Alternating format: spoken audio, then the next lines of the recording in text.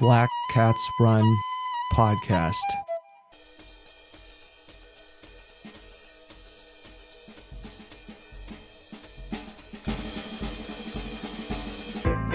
I'm Tristan Black Ingersoll, and this is Black Cats Run. Today's episode, recovery isn't real. There are, I think, it sometimes seems like an unendingly long list, but there are a number of significant things on the list of pseudo-mystical attributes or characteristics of training and conditioning culture, both in the world of endurance sports, but in sports and athletics in general. And these are the kinds of things that it seems like you are always on the outside of some cult of mysteries level of understanding. And it's a need to make sense of these, interpret these, and apply these that's going to really unlock and unleash some inner potential. And that cult of mysteries norm has a lot of interesting market applications, but it also has some interesting implications in terms of how that shapes our practical experiences, because they define our expectations and they define our responses to the inevitable outcomes of training, fatigue, frustration, stagnation, etc.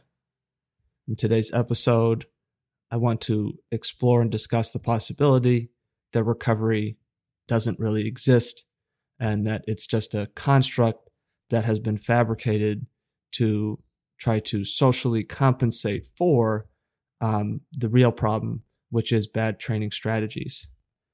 So let's get into today's episode.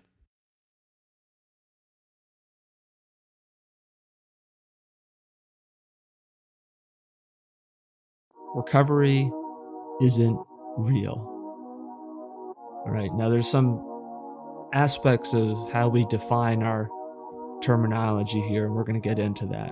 But I want to make the point right away that we're not trying to just engage in semantics, because these kinds of conversations, discussions, arguments can devolve into that very quickly.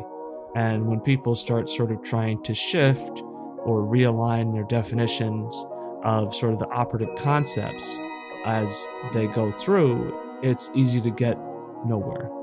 And so we're going to, try to be clear as we go about what these different things mean. Recovery is obviously a word that we want to try to really understand and define and articulate what that concept is really well. There's different definitions for that. We're going to try to identify multiple of those and be clear what we're responding to. And we also want to try to think about what is the implication of recovery not being real. So before we get into the kind of laying out some grounding of definitions, let's revisit a concept that's been discussed on the podcast in the past, and I think it's a foundational concept, which is how do people regard the process of training? And oftentimes, people regard training as a kind of poisoning effect, or view it as something with sort of an element of toxicity. And you can kind of see why, right? There could be a logical argument to this, because if you engage in a training exercise and you carry that forward, given the passage of enough time over the course of that training bout or training session or workout, you're going to break down. Fatigue will increase. The body is going to start sending off symptoms. You might get thirsty. You might get overheated. You might get hungry. You might feel nauseous. Your muscles might start to hurt. And we find that these things tend to increase over time, right? And those aren't really desirable effects if you're trying to just feel comfortable and relaxed. And the sort of harder and more intensively you work, the more intensive those reactions to the training stress are going to be, the more quickly you're going to get to the point where those are having an effect. And then, right, from that point, people sort of further regard training as this kind of like building up immunity, right? That you're training because you maybe have some sort of an outcome in mind, right? And I think there actually are a lot of people who train because they enjoy training and exercising in and of itself, right? And that's an end in and of itself. But I also think it's true that a lot of people, even if they do enjoy training, they also have some external thing. It could be they want their body to look a certain way. It could be that they want to participate in a certain kind of competitive event. It could be that they're trying to improve their ability to do something when they participate in a competitive event, right? But we're using training as something that feeds into that.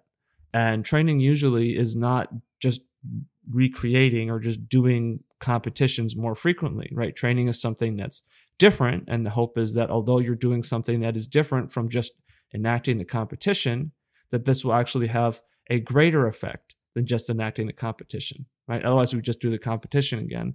For example, for a long time, when cross-country running, was sort of becoming a normal activity, for people to do in school growing up. Which is not to say that everybody does it, but I think it's probably about 250,000, about 250,000 kids in high school run cross country every year in the United States. So, there's a reasonable number of people who do that now. But for a while, it was sort of, okay, well, we go to practice, and practice as you go out and you practice cross country. So you would take the course, which for the courses now are 5K, but, the courses used to be kind of more like 2-ish miles to 2.7 or 2.8 miles. And you would just go and you'd run the course, and you would have practiced running cross country, right? And the idea is that by doing that, you're somehow going to get better at resisting that fatigue. And so you can think about that as this sort of like poisoning in the hope that you build up immunity. And in this model, right, you sort of take a dose of that poison, right, of that toxicity, of the sort of damage of training, and then hopefully you recover from that dosage, and then you redose. And the presumed or implied effect of all of this is that the body is going to build up immunity or tolerance over time, so that the velocity or the alacrity with which whatever that competitive attribute that is trying to be developed or improved on through training, that will be performed with greater proficiency. So I think a question would be, is there evidence that the body can even really resist toxicity, right? Is this idea that, training is this sort of negative thing, and then it's in recovery that you actually get better. And so you have this back and forth relationship where you need to sort of suffer the consequences of this negative, and then you sort of compensate for that, right? We've talked about super compensation on other episodes. You compensate or super compensate, and that takes the form of improvement, and then you apply another dose, and that's the cycle of training. So if that's true, we'd want to ask, is there evidence that the body can resist toxicity?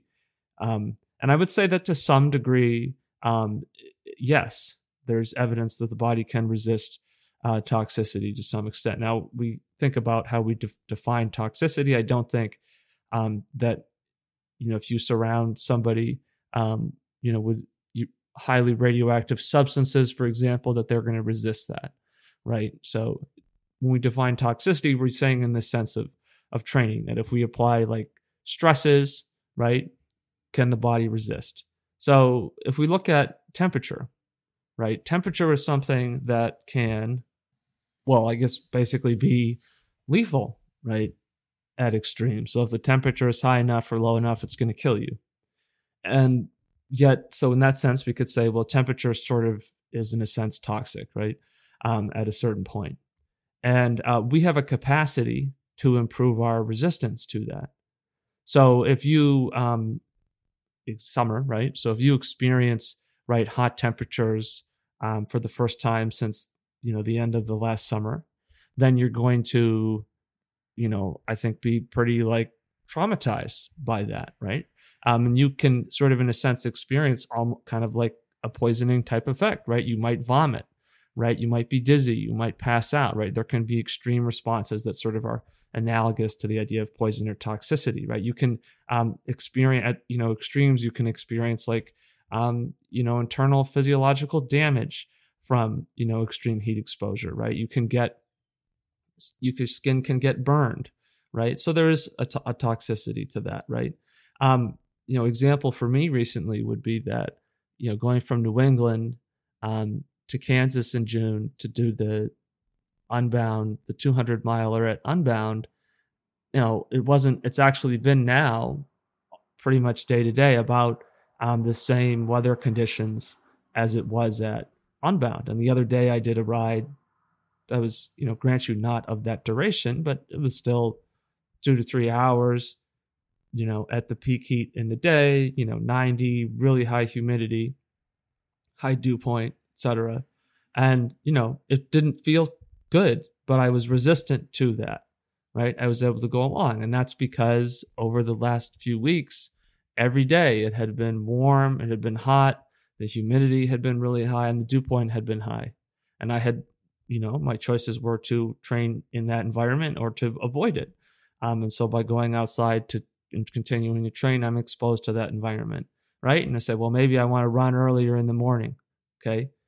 Try to avoid the heat, but the humidity is still 98%, right? It's still, very intense. So then you go into the hottest part of the day, and now you have this ability to resist. Whereas at Unbound, the temperature really wasn't that incredible, but it was so different. It was such a shift from what had been previously I had been exposed to recently. I didn't have resistance to that.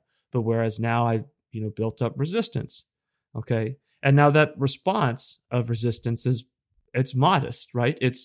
You can notice a difference, but it's modest, right? It doesn't mean that I can just sort of adapt to feeling as comfortable in a 115 degree day as I do on a 55 degree day, right? That's not what we're talking about. We're talking about a noticeable, but ultimately still, I would say, very small modicum of resistance to that stress.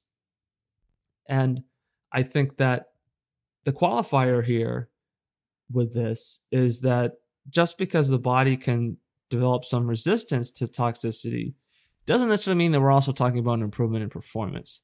Because in the training model concept, the idea would be that you dose yourself with this like adverse thing, and then the body is learning to resist that adverse thing so it can better survive. Okay. And that would be great if that was true, but that might not necessarily be the case, right? That it's the body is maybe improving its ability to resist that, right? So in that case, we're saying that resistance to stress is not like 100% the same thing as improved performance. So resistance, we'll say, is the ability to maybe sustain X work in the face of Y adversity. Okay, so whereas before, maybe you might break down after 15 minutes, now maybe you can go for 30 minutes or 45 minutes or 2 hours or whatever, right? And that looks like improved performance, except that if you took away that adversity, you would be able to just do that performance. You might be able to do that performance actually very easily. Okay, a performance improvement, which is the goal of training, I would say is different because this is the ability to improve X even as Y adversity increases. So if there's an increasing level of adversity, your performance can still be better, right? That's what that would look like. Okay.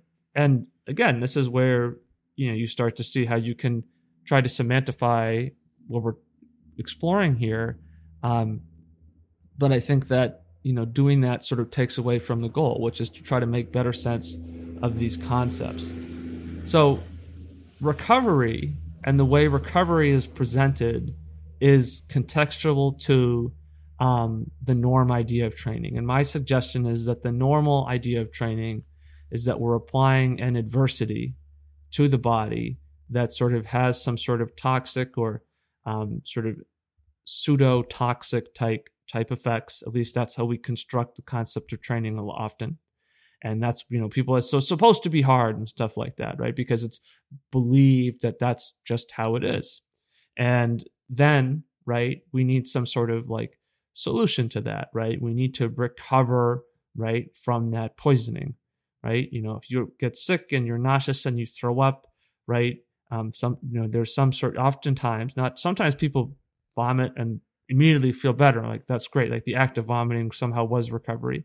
But other times, right, if people are sick, and then there's a period in which they don't really have their energy at their sort of faculties at their usual level, and there's a period of time where they sort of, and then you return to normal, right? You wake up the next day or whatever, and you've returned to normal. And so recovery is presented in the context of training, this training idea, which I think is the norm training model, as an algorithmic component of this kind of like philosopher's stone, lead into gold equation to training. And the data companies, for example, are so, desperately in pursuit of. And this is represented by something like WHOOP, right? The idea that your recovery is something that can be quantified, right? You can determine how recovered you are, right? And the implication being, how ready are you to return to that training? And the concept then, right, to take this to its conclusion, is that you want to, use recovery to increase the frequency of training, because the more frequently you experience those doses, like every time the belief is you're exposed to the dose, there's a compensation effect, which is improvement. As a consequence of experiencing that improvement, you're then, going to get better. So the more frequently you can have that dosage, the better you're going to get. And you use recovery then to enhance this. And in this paradigm, then recovery is when improvement happens. And you can see this stuff is circulated all the time online, people constantly talking about this. Recovery is when improvement happens. You got to train hard, you got to recover hard, blah, blah, blah. But this has led to the belief, this sort of doctrine of recovery has led to the belief that the more you maximize recovery, the more you maximize improvement.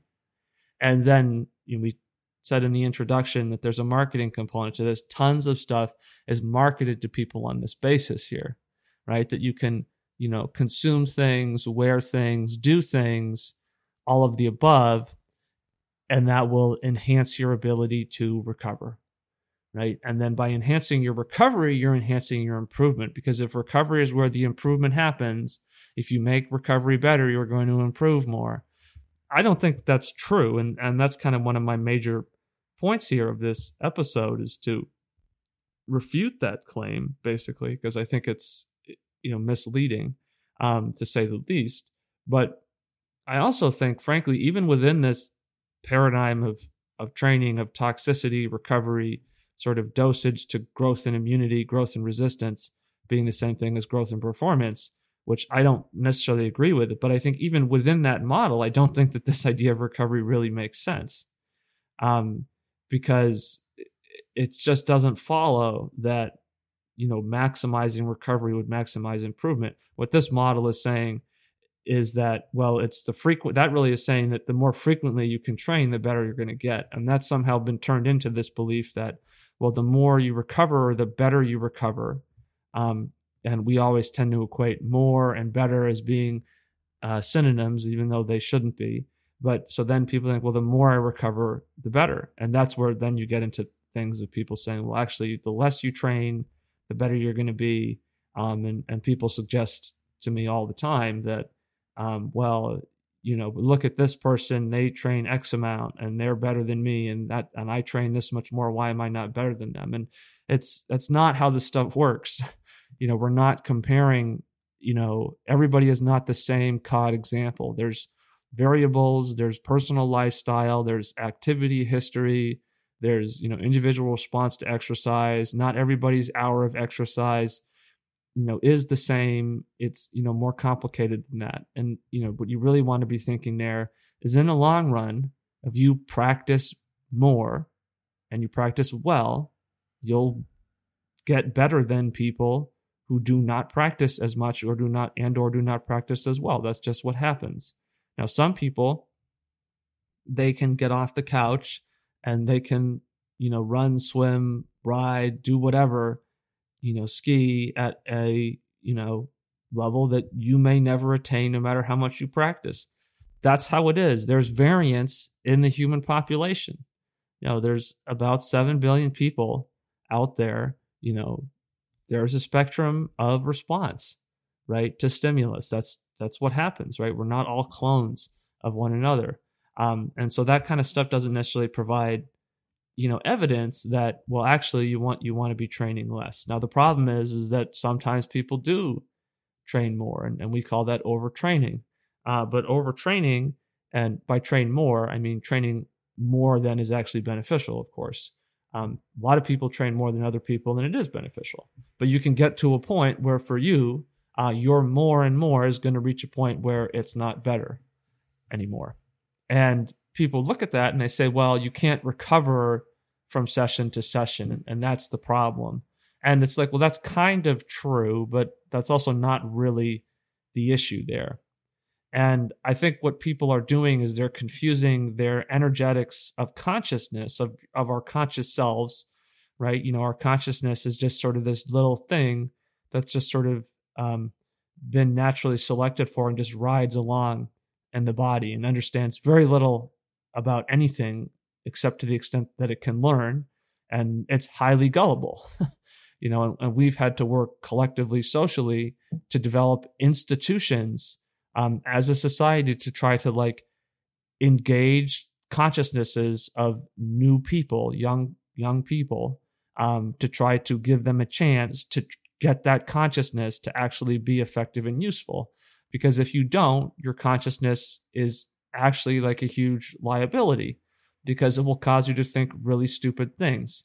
And consciousness might be great in a very simple, small scale hunter-gatherer community. I'm not referring to hunter-gatherer communities of today. I'm referring to hunter-gatherer behavior of like a million years ago in evolutionary history, right? Where it's like, cave dark, cave scary, I'm not going to go in there kind of thing, right? Because maybe there's some predator in there that's going to rip your arms and legs off and eat your brain. And trying to address, right, that is very different than address the dynamics of society and, these constructs of sport and training. So the energetics of consciousness are not the energetics of the body. So consciousness fatigue is definitely something we can experience. It's just not necessarily, always, and it's certainly not the sole factor that we want to be considering when we're thinking about, what makes training, something that we can now re-engage with, right? How frequently can we train? So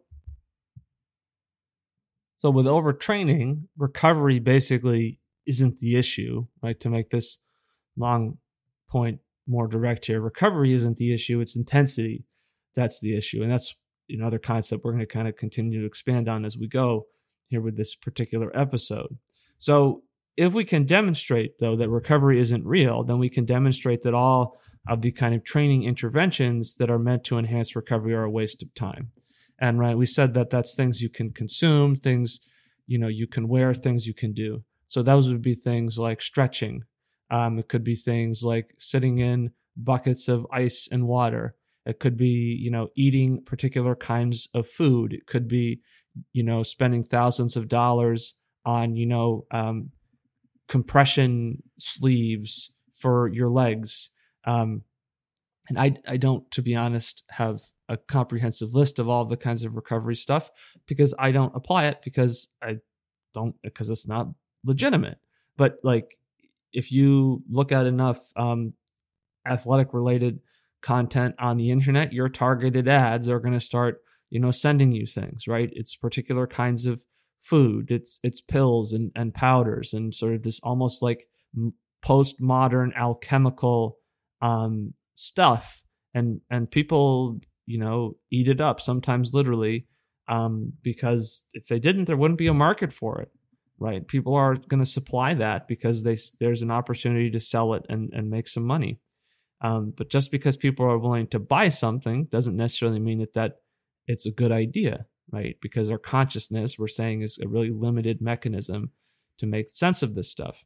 Fortunately, we here at the Black Cats Run podcast are here to open up the door to a little bit greater levels of enlightenment and probably save people some money and some time and some frustration.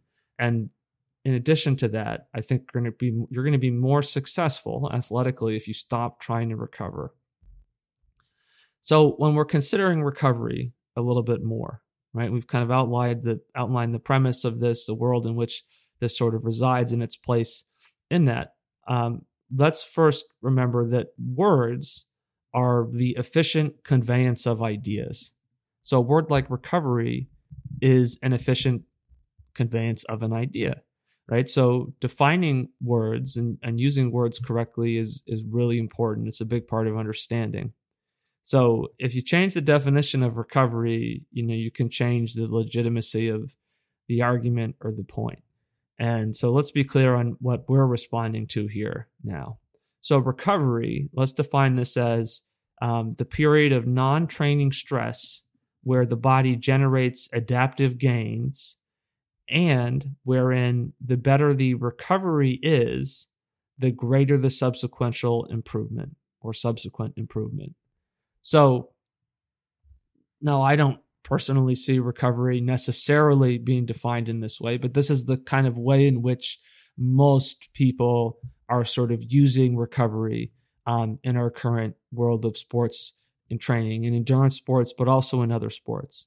And you can see college coaches and training staff say all the time that it's your habits, not the workout, that's the problem. Something came up on my Instagram the other day of somebody who I think was maybe like a trainer at a big university talking to athletes, and it was just a clip of them basically saying that the workout isn't the problem, it's your recovery. It's how are you sleeping, how are you eating, how are you stretching, are you getting in the ice bath, et cetera, et cetera, et cetera. I never in my entire athletic experience in high school or college went to the trainer once.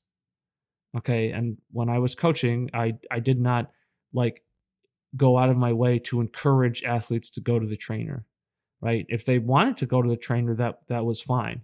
If they needed, Band-Aids or something, they went to the trainer. But my feeling was if you needed to wrap your ankle to run, then you just don't run, right? When people had problems, we said, don't rest. And then I felt that it was my responsibility as the coach to do my best to assign and design training that was going to cause athletes to not go to the trainer. Like if your athletes are going to the trainer, you're not coaching them correctly, because these aren't people who get out of bed in the morning and need to go to the trainer.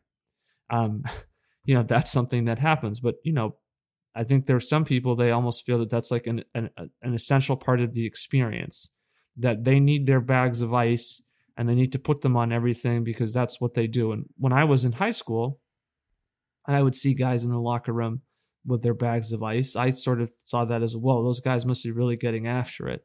But who knows to what extent they really needed that stuff. I think as people get older and more mature, I think if they're putting ice on things, it's probably because they actually, there's actually something there that they're trying to address or respond to. But I think with high school athletes, a lot of times they're doing these things because there's this sense of this is what all the cool kids are doing, so I need to do that too. Like people who use pre-wrap as, a hair accessory, right? Why are you doing that? Well, because you see other people doing that, and that's the cool behavior, and that's what you need to do. A lot of us, unfortunately, don't ever really grow out of our middle school selves, which is fine. It just depends on what you were like in middle school. So, and I would say at this point that my perspective on recovery is that recovery should be a strategy to improve our ability to train, right? But that's not the same thing as recovery being this period where you get better. And that if you improve recovery, you're going to improve your response to training. That's not true. Now, if you go from session A to the next session B, that could be in the afternoon, it could be the next day, it could be next week, it doesn't matter. If you go to that next session and you feel better, your consciousness has better energetics, Or if you go to that next session and you perform better than you did the previous session against that benchmark, or you exceed the goals for the workout by a greater degree, whatever. I mean, I would say the point of the goals of the workout, by the way, should be to do the goals, not to exceed them. Otherwise, like, you're failing the workout. Going over the goals is a form of failure. It's not overachievement.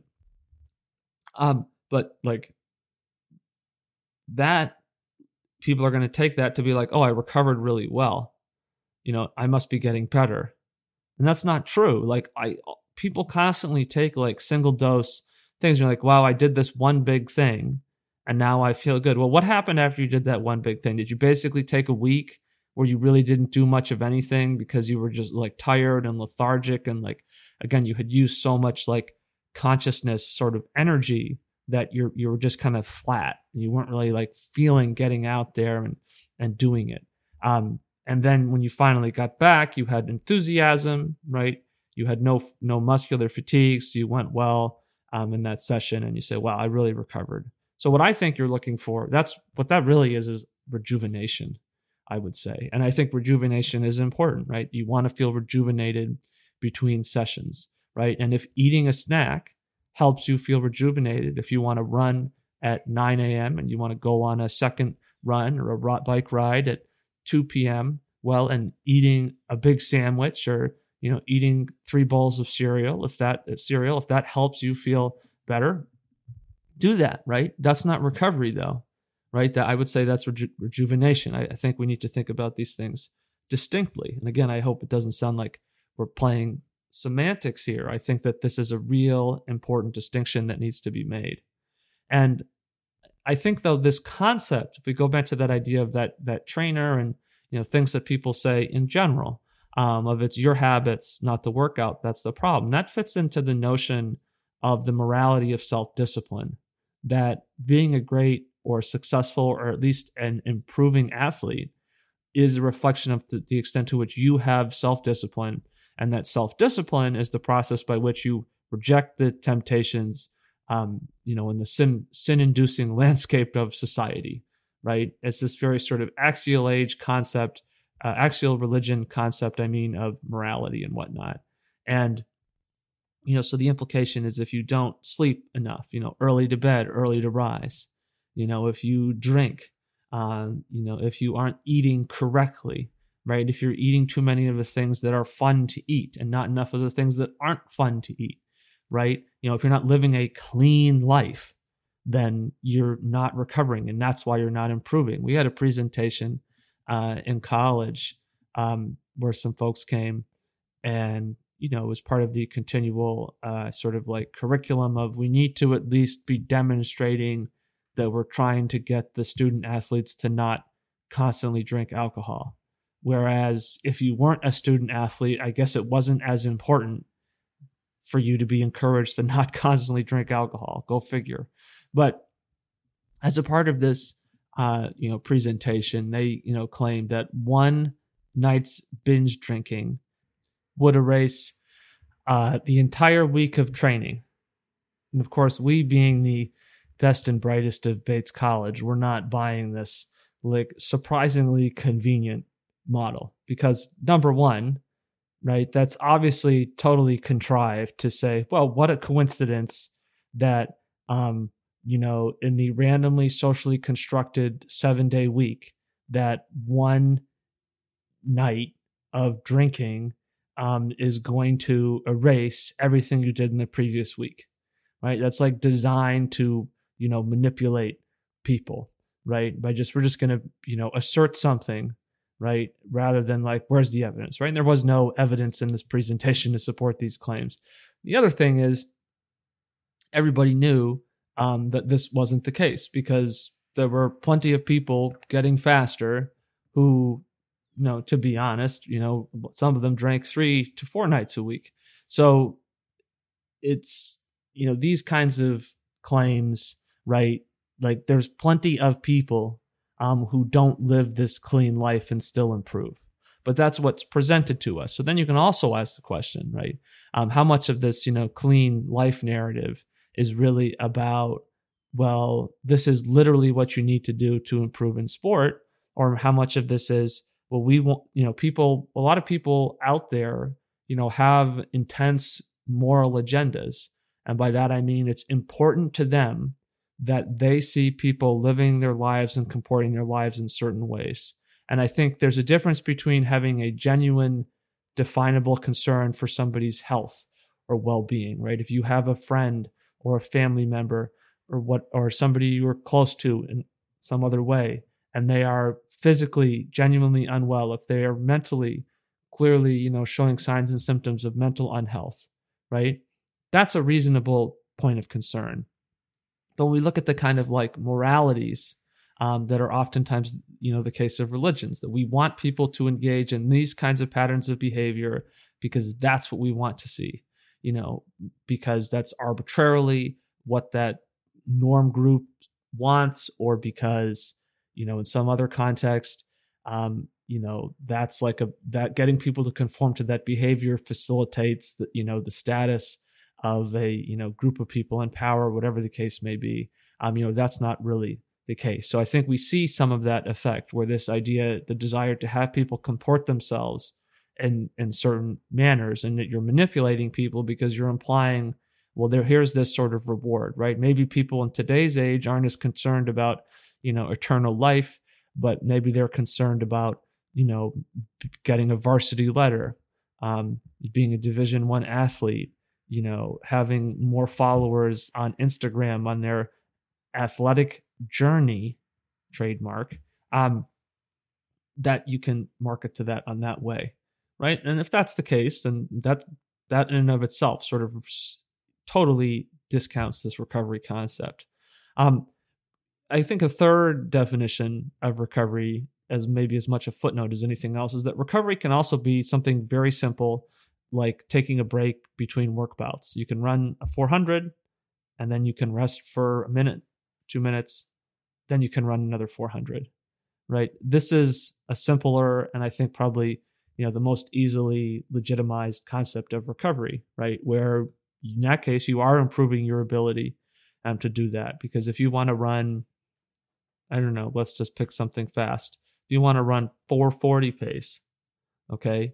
If you just, I'm going to run 440 pace until I can't, right? But if you say I'm going to do 150 meters at 440 pace, then I'm going to walk 100 meters, and then do another 150 meters, you're going to probably accumulate more meters of 440 pace if you break it up with rest every 150 meters than if you just try to go nonstop, right? So in that sense, right, you're improving your ability to practice, but there the recovery is making it easier to train, right? It's not that you're experiencing some improvement during that recovery, right? So that's a different concept. Okay, so let's think about how training actually works now. Because if we want to really challenge this concept of recovery and it's not real and you're wasting your time trying to recover and you're preventing yourself, I think a lot of times we prevent ourselves from practicing proficiently because we're not recovering enough. This is going to happen. So for me, and I think based on my conversations with people, a lot of other people, there's this anxiety of, well, I'm not getting after it enough, right? And if only I could get after it enough and go harder, I would improve more and I would feel better. Okay, so where is the point at which improvement actually happens, right? And is that really about challenging yourself? I think to some extent, yes. You are sort of challenging yourself, but how do we know if we're being challenged, right? Is our subjective sense of, I feel that I challenged myself, is that actually valid? Is that actually legitimate? So basically, we can say the body exists in two different states. It can either be in homeostasis or it cannot be. And so then we can differentiate that a little bit further and say there's three states. We can say there's homeostasis being this sort of medium point. And then there's sort of a level of stress that you can experience. And we should say also that you're always under stress. Okay, there's always some sort of demand on your body for energy to do things to survive.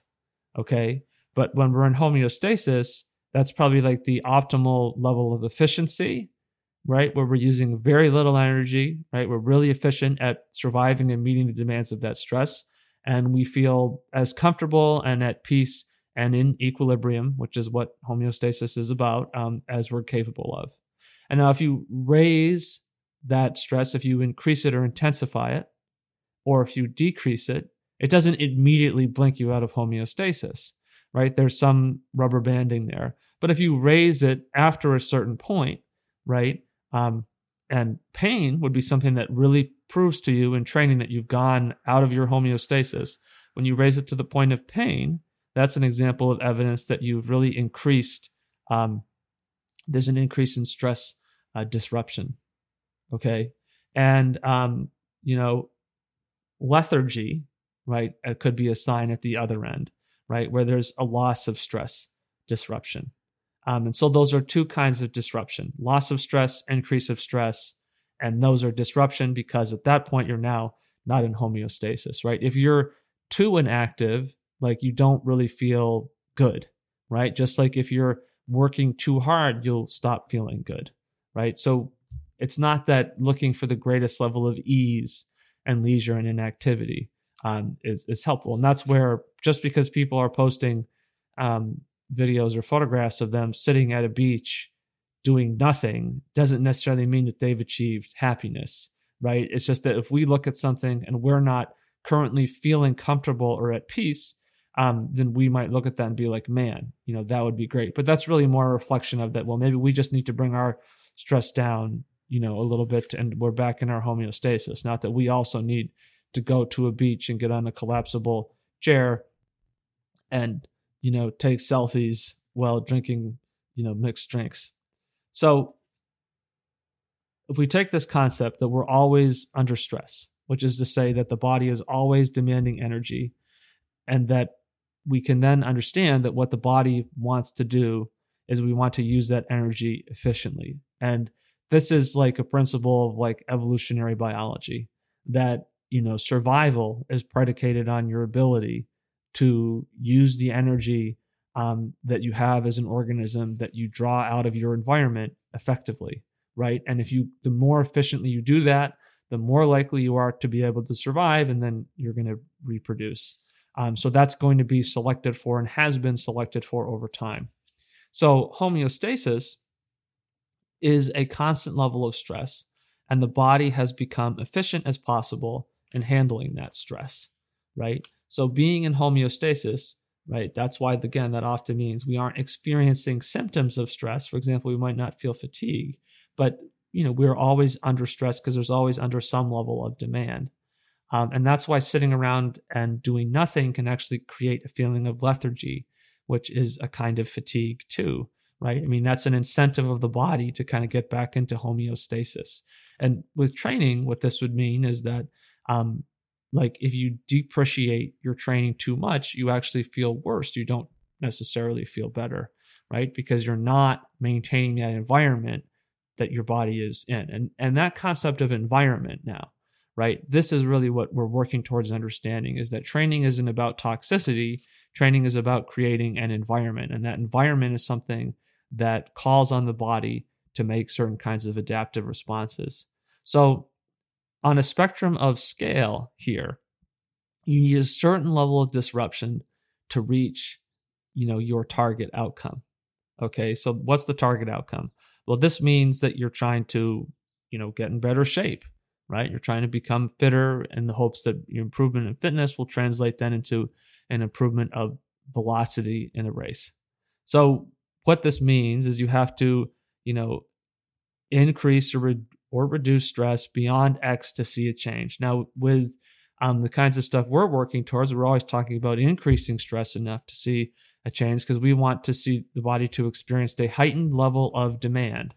Okay. And as a response to that demand, we want the body to create adaptations that make it so it can be more efficient, right? So if your homeostasis is 200 watts or 8-minute pace, right? The hope is that, well, can you make homeostasis 230 watts? And can you make homeostasis 730 pace, right? That's the kind of progression we're looking for.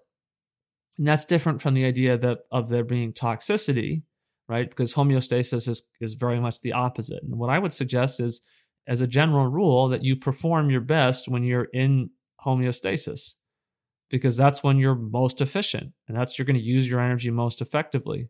And yes, over the course of a challenging race, you might find that you are making demands beyond that. But as you initiate that race, right, you want to be initiating it from that point of homeostasis. If you're too much in lethargy, if you're working too hard immediately, you're not going to get that best possible result. So this also means, right, that the boundaries of homeostasis are defined by the point at which there's a change in physiological production. So if your body starts producing more mitochondria, for example, or if your muscles start to get bigger, then that means you reach that point. We don't need to define that point by subjectively what feels hard or easy, because you can condition your consciousness to not process levels of discomfort in the same way. And I think as experienced athletes, you don't have to be elite. It's just if you've done it a lot, you anneal yourself, you callous yourself, so you don't really perceive these levels of discomfort in the same way anymore, right? And you, especially in a lot of sports cultures, teach you to really go to the point of greatest distress, right? And we've said in other episodes that it looks like that's what you should do, because we just sort of like the people who can't handle that are sort of brushed aside by the institutions or the coaches.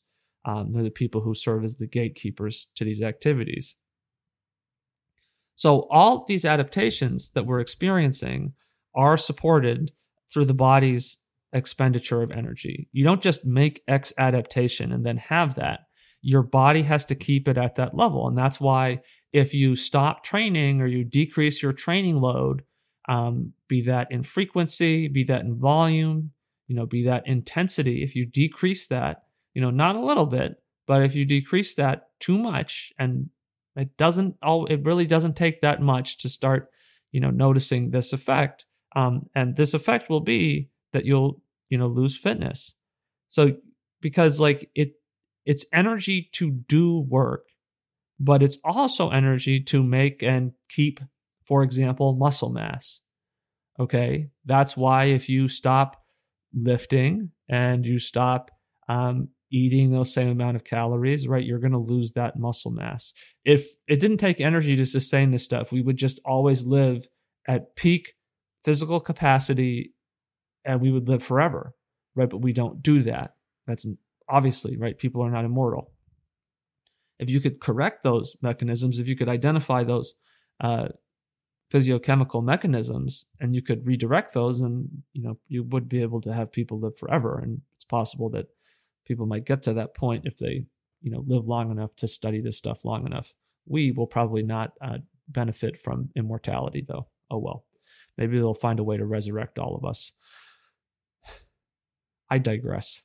So when we're experiencing stress, right, at any point we're experiencing stress. If we're sitting on the couch, if we're sprinting up a hill as hard as we can, if we're in homeostasis, there's always a stress demand.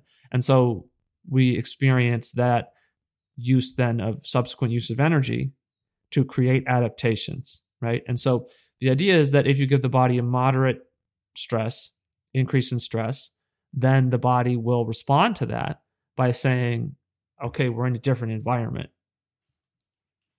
So this is where the recovery idea, as it's popularly construed, is supposed to happen, right? That you recover hard, right, then becomes a strategy to supposedly enhance these adaptive responses, right? That you're going to create this stress on the body, and the body says, we need to make these changes, and that you, by using recovery, you encourage those changes to happen, and you might increase the response of those changes.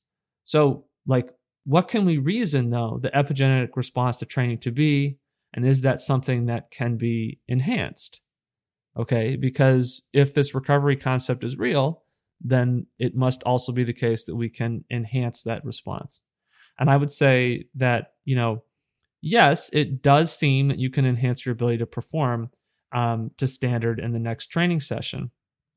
We discussed this already, right? But if you, for example, having energy is what that's really about. And like things like eating and sleeping contribute to that. And it's also like having the right goals for the next workout. If your goals are reasonable, you're going to be able to achieve them. If your goals are unreasonable, you're not going to be able to achieve them. So that metric of success is subjective to the training rubric that we bring to the table for that session. So, the epigenetic response, though, is stress specific. You run, you can get faster at running. Why is that? Well, if you run frequently enough, and this goes back to the environment concept, is that training is changing the body's sense of its environment. If you run frequently enough, then it actually becomes more energy efficient to invest in changing your physiology. If there's a change in environment, right, in order to survive, the body needs to find a way to be the most efficient, because if the more efficient the use of energy, the more likely you're going to survive. Efficiency is naturally selected for because those are the organisms that are most likely to survive to the point of reproduction, and therefore efficiency traits are going to be traits that are going to be passed on, right? And we know this from using the concept of evolutionary biology. And a lot of training ideas can be proven or disproven as effective or impactful if you look at it from that perspective, if you use your understanding of the concept of evolutionary biology and natural selection to make sense of this stuff. So,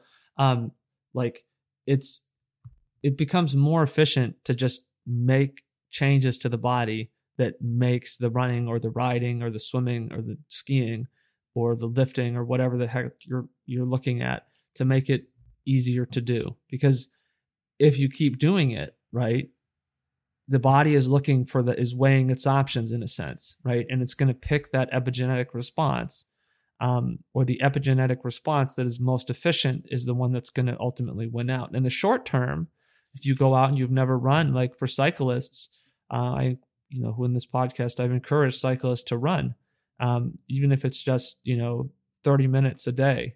Well, if you haven't run, you do it, it's going to suck. Why? Because your body is questioning whether or not this is necessary, right? But if you keep it up, if you go easy enough and you keep it up for a week, it will start to feel significantly more comfortable. And at that point, if it's not comfortable, it's because you're running too fast. But if you keep that up, it will start to feel significantly more comfortable. Okay. And that's because you've basically told the body that, well, actually, this is a consistent sort of environmental demand, right? And the body doesn't know that we live in a world of food abundance and air conditioners and video games and whatnot. The body is just like, oh shit, like we need to adapt and survive. So then it will say, okay, well, we'll produce more mitochondria, right? Apparently this must be important because, we're sending out these pain signals and we're doing this anyway. So initially it would be more efficient to just use pain to get us to stop. And then because we stop, we save energy because we're not doing it anymore. But if we keep doing it, if we sort of are, that's why that pain goes away, right? That sort of the pain of being out of shape, pain, right? That doesn't mean that pain is always good in training. We don't seek that out, but it's true if you haven't been running and you go out and you try to pick up running, or you've had a layoff and try to get back into it, it's going to be really bad. But then you give yourself a chance and then it feels comfortable again. And so the key, again, is that responses allow us to survive efficiently. So will cold immersion or stretching, help or enhance the epigenetic responses of training? The answer has to be no, right? Why would recovering hard help that? Sleeping and eating are important. Eating is important because that's where we get our energy from, right? And so we know we need energy to maintain homeostasis, and we know we need energy to continue to maintain these things. So eating is helpful, right? But it doesn't necessarily enhance it beyond a certain point, right? We have to eat enough, and then after that point, that's it, right? And, I think by and large, I don't think it really matters as much, what we eat as people think. And I'm not somebody to claim to be particularly knowledgeable, about the specifics or the nuances of nutrition, but that's something where there's some voodoo at play in terms of the beliefs or the ideas that people are using there. Certainly. So will cold or stretching help or enhance, again, we're saying no. And I repeat this to emphasize this. So, because that's a stress that's unrelated to the target, right? Well, the response of stress, if you stretch enough, the response to the stress of stretching, if you stretch enough, the response is going to be to become more flexible, right? If you get in the cold enough, the response is going to be to have some sort of temperature resistance. Those responses are not in alignment with the kinds of responses you're trying to get from endurance sports training. Okay, so that the idea that those things enhance recovery, that they are contributing to or encouraging the body to create those adaptations, is wrong. And people have done stuff and researched where they've kind of looked at this idea of, well, what about conflicting signals? And I think the conclusion, has really ultimately been that, like, it's not the case that if you run slowly and then you do big lift, that you're going to cancel out that and you're going to shift it to that. So it's not like, oh no, because you got an ice bucket, you're undermining that. It's just like, it's not contributive, right? You do more things, you might need more energy. But if we're looking at it from the perspective of, does this stuff rationally contribute to what we're trying to do? The answer is no. And I think the reality is you can probably do those things and it might make your brain feel better if you really are persuaded and like you're at some point of basically psychodependency where it's like, if I don't stretch, I feel I'm experiencing a crisis of confidence or something like that. That's fine. I guess that sucks to be you. I wouldn't want to be in that state, but I think some people unfortunately are. And I would encourage you to try to maybe like flexibilize your mindset. Maybe that's what needs to be stretched out there. We also want to be clear and point out that not all stresses are going to lead to some sort of adaptive response, right? So like jumping off a cliff won't like cause your body to make your legs titanium, right? So it's not like we're not saying that just apply a stress, change your environment and you'll get better. That becomes then, dogmatic and, could easily become some stupid Instagram fitness culture, concept that just gets circulated. That's not what we're saying. We're saying that to the extent that it can, the body will adapt to a change in the environment. And we also know that like adding too much stress isn't really going to help, right? And we're going to explain why that is. So, the next set of questions we want to ask is, how do you know if you are recovered? And how do you link that recovery to an epigenetic response? And how do you link that to the goal of training? Well, so the goal of training is to be able to improve fitness. And improving fitness means improving your ability to perform more work at the same effort. So to do this, we want to train frequently enough that we give the correct disruption to our homeostasis. If we can do this enough, then we can improve because the efficiency principle will cause the body to adapt in the correct way. So recovery is something actually that should facilitate or improve this process. So does it make sense to say it's better to use recovery modalities? Do people who ice bath exhibit lower lactate levels, commensurate with more mitochondria? That would be the experiment, right? You take, two groups, you'd have these groups do sort of the same workout protocol, and then you'd have one group apply ice baths and the other group do whatever. And I think that you wouldn't find that, wow, these guys, their, blood lactate readings are getting better so much faster. I really don't think that you would see that, but you could test that, right? You would obviously want to test that to verify, but I'm suggesting that, my interpretation would be to say, no, I don't think you're going to see a difference. So if you're not seeing, and if that's true, then that recovery intervention isn't enhancing the adaptations. Okay. But what will enhance that is just taking enough time so that you're offloading whatever that muscular fatigue is, because it is the case that muscular fatigue definitely F's with, your lactate levels. It definitely F's with what you can do. If you go out and you do something in the morning that's, requires energy, and you go out in the afternoon, like when I've done in the winter, if I do my 17-mile run, and then I come back in the afternoon and I try to do an hour, or if I try to do 4 by 10 minutes at 240 watts, right? My blood lactate will be higher in that session than it would be if I had just run for an hour in the morning. Even if I had actually run for an hour and done 4 by 2000 running in the morning, in my hour and then came back and did that same session, I then would have lower blood lactate. So muscular fatigue, right? Fatigue is what's going to affect that, right? And so recovery maybe is something that could, it doesn't, not all of these things, just because people say this is a recovery thing, doesn't mean it's going to solve the problem of fatigue. But recovery really should be understood as the decrease in fatigue, okay? Because at some point your fatigue decreases enough that you can go out and now you can do another training session with proficiency. And so, like, the body adapts when given frequent training stimulus.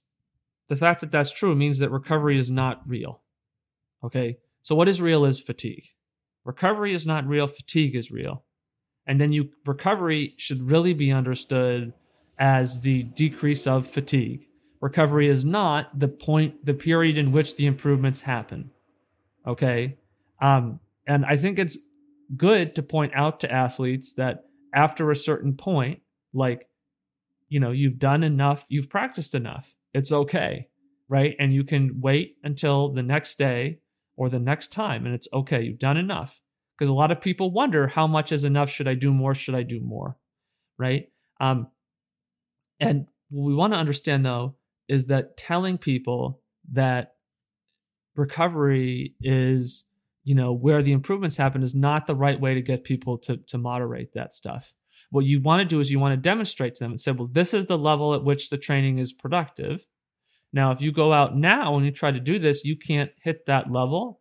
Ergo, it's not productive. That's why we're recovering, because we're just waiting for that fatigue to go down, right? And the concept of active recovery, is stupid. And I've always sort of struggled in talking to people about training about, well, I guess like we sort of call these easy days recovery days, but it's like, it's not recovery. If recovery is reducing fatigue so you can go out and do more training, then it's not recovery, it's training, right? And people say, junk miles has been another way that people have tried to differentiate this between training that is, worth the time, between training that's maybe at the point of diminishing return or beyond diminishing return. So when the training you do is too hard, right? This is the other way we know this isn't true, because when the training you do is too hard, you can't just like apply more recovery interventions and make up for that. Like frequency is the first criteria, and then load such that it doesn't disrupt frequency. But most people are doing the opposite. They're looking at load, they're looking at intensity, and then trying to do that frequently, and then trying to use recovery to be able to get that to happen. And that's why the belief is that, if you're not able to do the workouts, it's because you're not recovering well. Because this is what has happened, is it's become over time more and more this commonly held view that if you can't do the workout, it's because you're not recovering enough. That's not true. It's because the training is too hard. Because you could slow that thing down enough at which you could do it. So what's the issue? The issue isn't that you can't do it because you're not recovered. The issue is you're asking yourself to do something that's too hard. Now, if you could do it the other day and you can't do it now, what's the problem? Is the problem that you're not doing recovery? No, the problem is you still have fatigue. So then we can describe the fact that we still have fatigue as to say there's still more recovery to happen, which is just implying that that fatigue will come down eventually to the point where we could achieve that goal. But if it takes too long to recover to do that goal again, is that really beneficial? So I said earlier in the podcast that this episode that people, like including myself, oftentimes worry, I'm not training hard enough. I'm not training hard enough. What I'm doing isn't effective. It's not right. It's not beneficial. So like I would say right now, if I run too much, if I'm basically applying too much power to my running too frequently, train too fast, too frequently, then my legs start to suffer. And for me, the big symptom of that is, for whatever reason right now, is like my shins get really sore. I get shin splints. But then if I back off, it goes away. And it's tempting to try to assign that to other things, but you have to look and look and look to understand the problem or understand the pattern. So, and then what I come to understand is the issue is the fatigue. I'm just in general trying to run too fast, too often, right? And if you can bring this back to lactate, right? The aesthetically idealized session or schedule is not the correct schedule. And this has been a topic of discussion on many episodes, but just this ties in. So very briefly, like it's hard when you're not at a certain level of fitness to have your training look like the nice workout. That's the really kind of the downside of, Strava and the ability to see what you are doing and what other people are doing, is you might feel kind of stupid if you're running repeat 800s and 410. It's like, well, that's embarrassing, right? Well, if you want them to be 310, you got to run 410, and then eventually they'll get to 310 or they won't. But you're not going to make them, and you could probably go out there and force yourself to run 310, but that's not really going to do it. That's not going to get you what you want, right? And so what's your goal? Is your goal to create things on Strava that look the way you want, to create workouts in your training diary that look the way you want? Or is your goal to see improvement? So, and this is where, when you look at intervals, right? And this is why I say you bring it back to lactate, right? If you're training too much over your lactate threshold, then that's too hard, right? And you're not going to be able to do the workouts because the workouts are too hard. If you train the right amount over that, which I think in certain parts of the year should basically be almost exclusively under lactate threshold, then that's good. That's how you're going to get better, right? And you're not going to have that problem of fatigue. And you're not going to, be like, oh my God, I don't know what's wrong with me. I know I should take a bucket and put the garden hose in it and put 50 pounds of ice, and I should just lie in it. And that makes sense. Yes, I guess it's true. If something is inflamed and you numb it so much that you can't feel it, you're going to be happy because then you don't have to be uncomfortable or miserable anymore. But like intervals, follow that concept of like intervals should be like making training easier, right? And if training is easier, it's more effective. Okay. And recovery, right, is used to justify, though, going faster. People say, well, intervals, here's the opportunity to go even harder. So you would use like intervals at 8:20 pace before you try to run 8 miles at 8:20 pace. Okay. Like that's the progression of it. It's not, oh, I go out and I run 8 miles at 8:20 pace and I do intervals where I go even friggin' harder. That's not what you want to do. No, yes. And this isn't to say that you can't necessarily go faster in your intervals, and there's a time and a place for that. But when we're looking at this process of managing training and understanding like how it actually works and this concept of recovery, right? Intervals are something that should allow you to practice something easier, right? With greater ease, makes that practice easier and therefore more effective. So then there's two models of design flow is really where we come to, is for some people, and this is the common model, and this is the model that relies on recovery, is you identify the intensity, you identify the volume of intensity, and you identify the frequency of intensity, and then you're applying recovery to facilitate that, the push through of that, right? That's the essential level, and you need to do that. The body recovers as fast as it can, though, right? It makes sense physiologically to recover, right? Like the faster you can recover, right, the better you're going to be able to survive. So the body's going to offload fatigue the best that it can, right? And that's why I like telling you to eat something or telling you to take a nap, right? Those things tend to return our energy level better, right, than not doing those things. But I think sometimes people are like, oh, I'm still tired. I wish I screwed up my recovery. No, you screwed up your training. You're only going to recover so fast, right? And the body is recovering as fast as it can. It's not beneficial to the body to be really bad at recovering from stress. Okay. So the second design model is to say, well, frequency first. How much do I need to practice? And I think twice a day, even if that's 15 to 30 minutes of exercise twice a day. Okay. You want to practice twice a day. Then volume. Okay. How much time should I spend practicing when I practice? And then you say intensity. Well, how much intensity should I do? Right? What should that look like? Well, first of all, it can't compromise the volume or the frequency. Okay? Because the volume and the frequency, you need those two things to actually make it even possible to tell the body there's a different environment. Okay? And then the other thing with the intensity is you can go further and you can say, well, not only should that not compromise or cause me to not be able to meet my frequency and volume goals, but it should be within lactate limitation. Because when we understand recovery is not real, what does that do? That forces us to confront the fact that we need to manage and organize our training differently. Okay, so there's a zone of adaptation, right? And the imagined sort of recovery idea is like a trauma cycle. Okay, but what we actually want to do is we want to be in the zone of adaptation where we're really in training. Okay, and like you think about the example of doping as I think a reference point for this. Like part of the reason why doping is effective is because like it makes us experience less fatigue, so we can train and practice more frequently. That's also why like people who dope, like what it does is it allows you to get better because it allows you to do more, right? Because you're getting stronger, right? Because you get more responses, you can then do better and more proficient practice.